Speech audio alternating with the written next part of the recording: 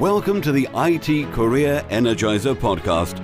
For anyone who wants to build and grow a career in IT, develop and improve your strengths and skills, be inspired and motivated by the successes of others, manage your career progression, and achieve your IT career goals.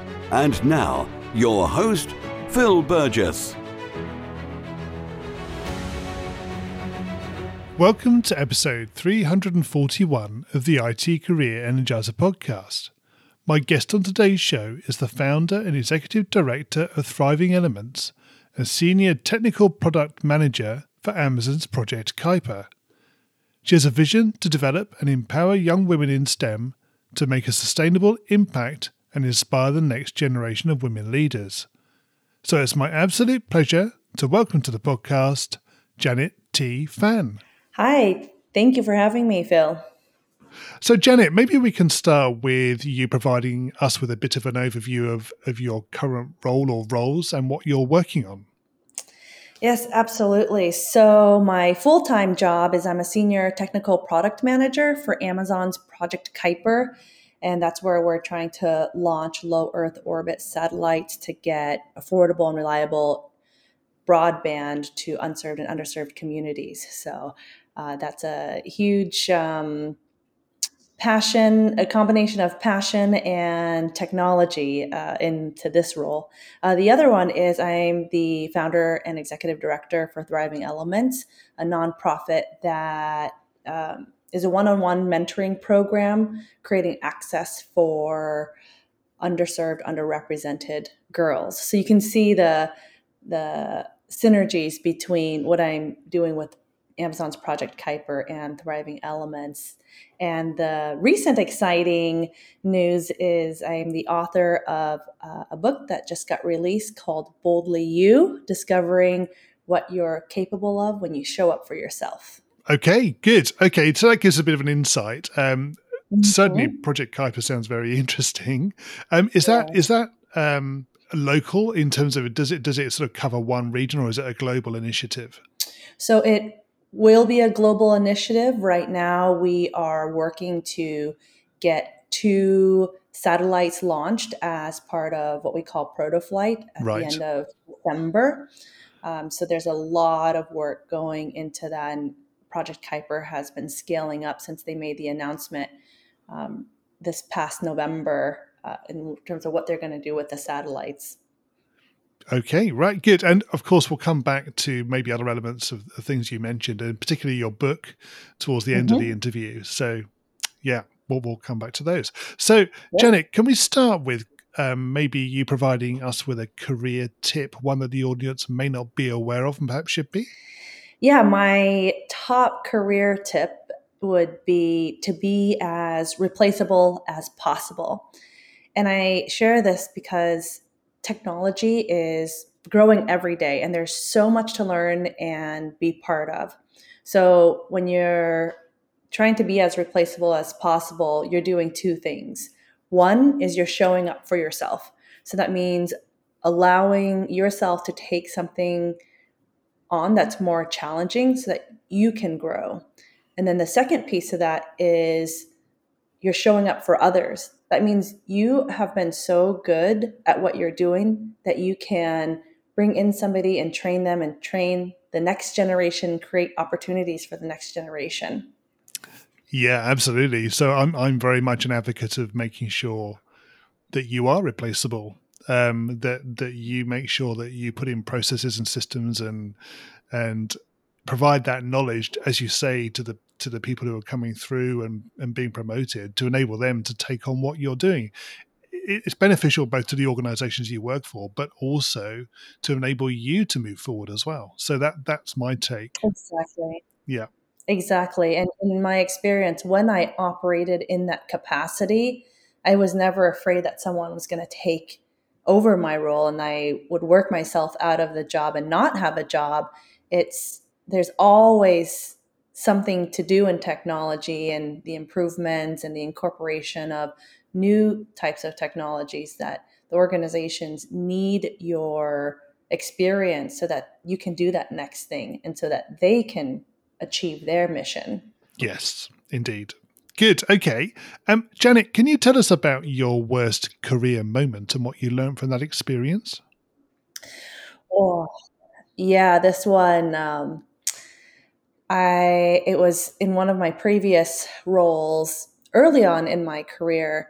I had this boss, um, a woman, and probably about 2 meetings into first starting the role, she asked me what I would like to do.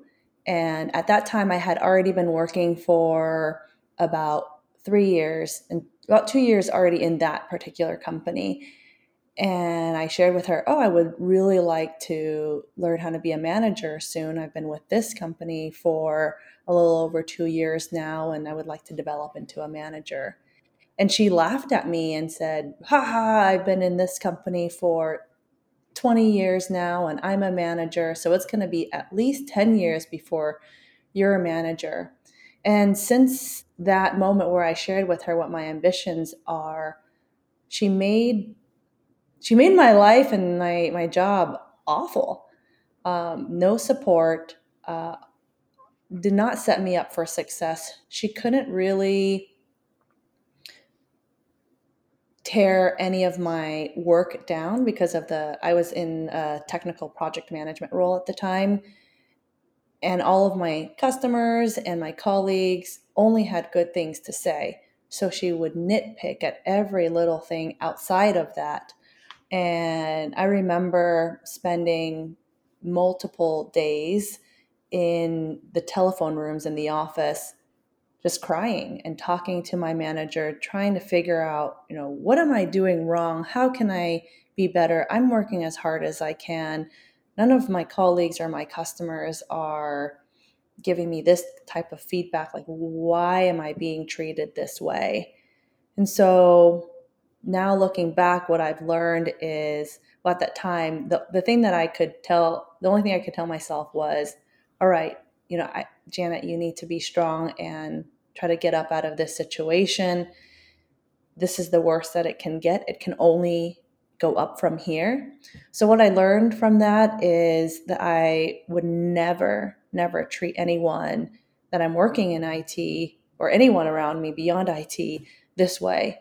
And it has made me more empathetic.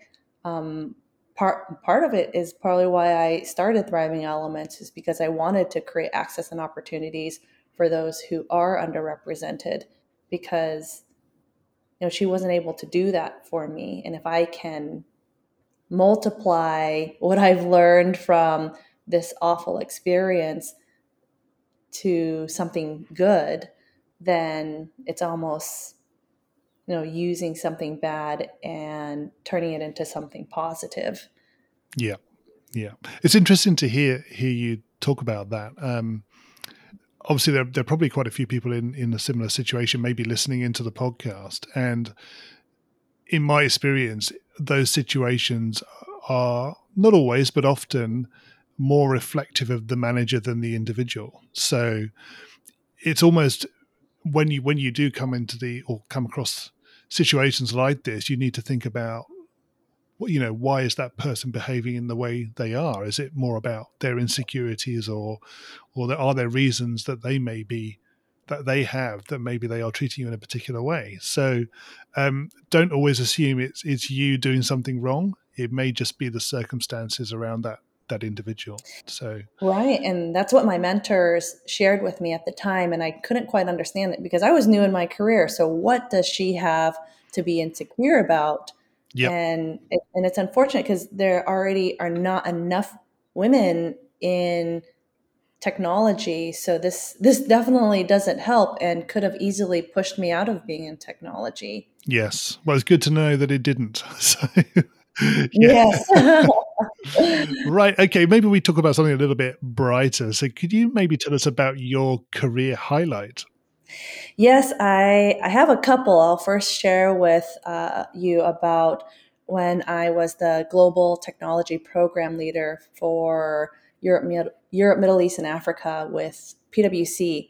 I had a chance to assess an application that was being implemented across the globe first starting off with an opportunity to be the leader to implement it within Europe, and then the role expanded. And this was my greatest achievement because I'd never implemented a program of this size and across so many countries. And I had to spin up what the team looked like across 4 pilot countries. So I was working in Switzerland at the time. So build up a Swiss team in Germany, the Netherlands, and in France. And then how do we implement this platform for these countries as the pilot territories, and then roll it out to 30 plus other countries, and in the middle of COVID. So, and I thank my IT intern mentor, Joseph Peck, who gave me the opportunity to work remotely back in 2007 to finish out a project. And so I had worked remotely for a number of years and been used to it. So that gave me the experience to be grounded when it was quite tumultuous for many of my colleagues. And so after being able to spin up that team, put together a framework and operating rhythm, and be able to launch in 4 countries when originally I was asked to only focus on one major country. And I felt like, okay, we can do this with 4. So challenging the global leadership a bit. And then also I started spinning up other countries and getting them ready for the ones who would go after. And that was also being challenged by leadership. Hey, just focus on launching in the pilot territories, then we can address the next wave. And I was like, oh, okay. But I went ahead and started with that next wave of countries anyway. And I'm glad I did, because as soon as we launched to these 4 countries, Germany, Netherlands, France, and Switzerland, shortly after, about a month later, we had 4 more territories that were then launched. And for global leadership to say, wow, how did you do that? How did you launch so quickly? And I said, well, I did what you told me not to do. And I had the framework already started with the initial territories. So I started the other ones right after.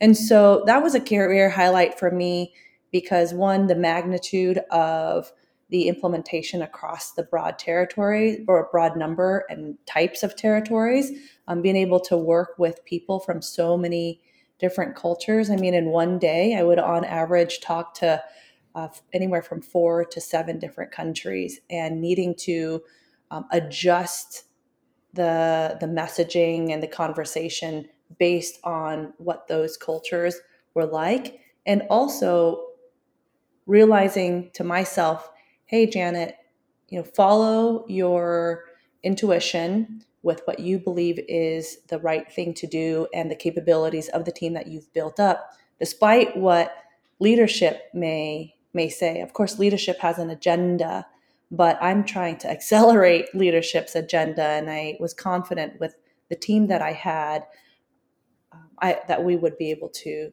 do it. So it helped me be even more confident of following my intuition. Yeah, indeed. So this is a good example of where, or comparison with your worst IT career moment, where you were quite constrained and restricted. Mm-hmm. You obviously feel you had the support, even though you didn't necessarily get direct permission to expand to the other countries. You had the ability and the freedom, if you like, to actually do it, even without the authority. So it was quite different, and the comparison is quite a contrast. Mm-hmm, mm-hmm. And this, I think, is largely due to, so there was global leadership and there was Europe leadership, and my boss, who's now my mentor, because I don't work there anymore, but he always gave me the space to fail. And I would share with him these kind of backdoor things that I was doing. And he's like, okay, that, you know best, you know the team, so go ahead and move forward with it. So he knew what I was doing, and Europe leadership knew what I was doing, and I'm glad that I had their backing, and just like you said, Yes. the support and the space to fail. Yeah. Good. Okay. So, Janet, can you tell us what excites you about the future of careers in IT? Yes. So as I mentioned earlier, IT is an ever-evolving field. And so the one thing that does excite me is that what I've learned is IT needs everyone from different backgrounds, different perspectives, different experiences. And so when we talk about IT and when people message, especially to get more women into technology, it's, oh, there's this coding program and Girls Who Code, which I think they're great programs, but I think we need to expand the message beyond coding, because IT is not computer programming. There's so much involved. There's cybersecurity, there's project management, there's business analysis, there's system administrators, there's data scientists. And so there's change management. In order for IT to be successful, and any changes that we make, especially with lots of innovations and transformations, we need change management. That means we need people who know about people's behavior. And so the piece that energizes me is that there's so many opportunities for people who are from different backgrounds, and you don't have to enjoy and love computer programming to be in it. Yeah, that was a very good point. I think we tend to focus a lot on development and programming, but there are so many other roles that sort of complement and support the delivery of new systems and so forth. So you're right, there are so many opportunities that are out there that aren't necessarily as technical as you may think. So Yes. Yeah, opportunities definitely there in multiple areas, I would say. Yeah, and we need all personality types in order to make technology successful. Yes, exactly. Mm-hmm. Okay, we're going to go into the reveal round now. We're going to find out a little bit more about you and the way you think. You ready for this? Yeah. So what first attracted you to career in IT? It was my professor at the University of Washington named Isaac Chan in 2007. I didn't know what information systems was at the time, and that was a degree that you could pursue as part of the business school. And Right. I remember him telling me, hey, you seem very energetic about this class. I just would like to recommend to you to pursue this, because I did an IT internship and at a company called Weyerhaeuser, and now I have started my own technology consulting firm. There's just not enough women in this field, and if you pursue this field, the world will be your oyster. And at that moment, I didn't know what he was talking about, but he always made the class really fun and engaging. And so I felt like he would be someone that I could trust his advice. And he's absolutely right. The world has been my oyster, and I've been able to pave a lot of my careers and actually create the roles that I could best fit in the different companies that I've worked for. Like literally write my own job description. That is good, yes. Mm-hmm. And what is the best career advice you've ever received? This one is from a mentor of mine early on in my career. And she said, do now and ask for forgiveness later. And so I've really taken that on almost every time I come across a situation where I think, hey, should I do this? Well, these are the risks. And, I just do it. And rarely do I have to ask for forgiveness. So it helps us propel forward. It does. It does. Mm-hmm. And what is the worst career advice you've ever received? It'll be that one manager who said, oh, it'll be 10 years before you become a manager. So you need to put in your years here before you can be in leadership. And I don't think your career growth is about necessarily the number of years, but the amount of impact that you make on an organization. Yeah, indeed. And if you were to begin your career again in today's world, what would you do? I would dive more, and this is what I'm working on, but I would dive more into the importance of data analysis, because I think that drives a lot of decisions, and the data tells the history of what goes on. And so being able to get the data, analyze it, and propose what changes can happen or improvements can happen as a result of that. Yes. And what career objectives are you currently focusing on? Yeah, I'm working on expanding my skills from that global technology program management and now more into technical product management, so I can focus more on the specific product and how it can impact my customers and the overall mission of Project Piper. And what's the number one non-technical skill that has helped you in your career so far? It would definitely be my love for people. So building and maintaining relationships. I think this is so important because in technology, you're not going to know everything that's going on. So it helps you when you come across a situation where you don't know about something, then you can pull on those relationships that you've built. Yes. And building a trusting relationship with people, especially in a product or program management role or in any role really, when you are challenging the ideas or the approaches of your colleagues or your customers, having that relationship makes it so that they know you're challenging the idea and not them, and they don't take it personally. Yeah. And what do you do to keep your own career energized? This is how I got to Amazon Kuiper today. I have been exploring areas where I can make an impact. So where I can leverage my skills in technical program management combined with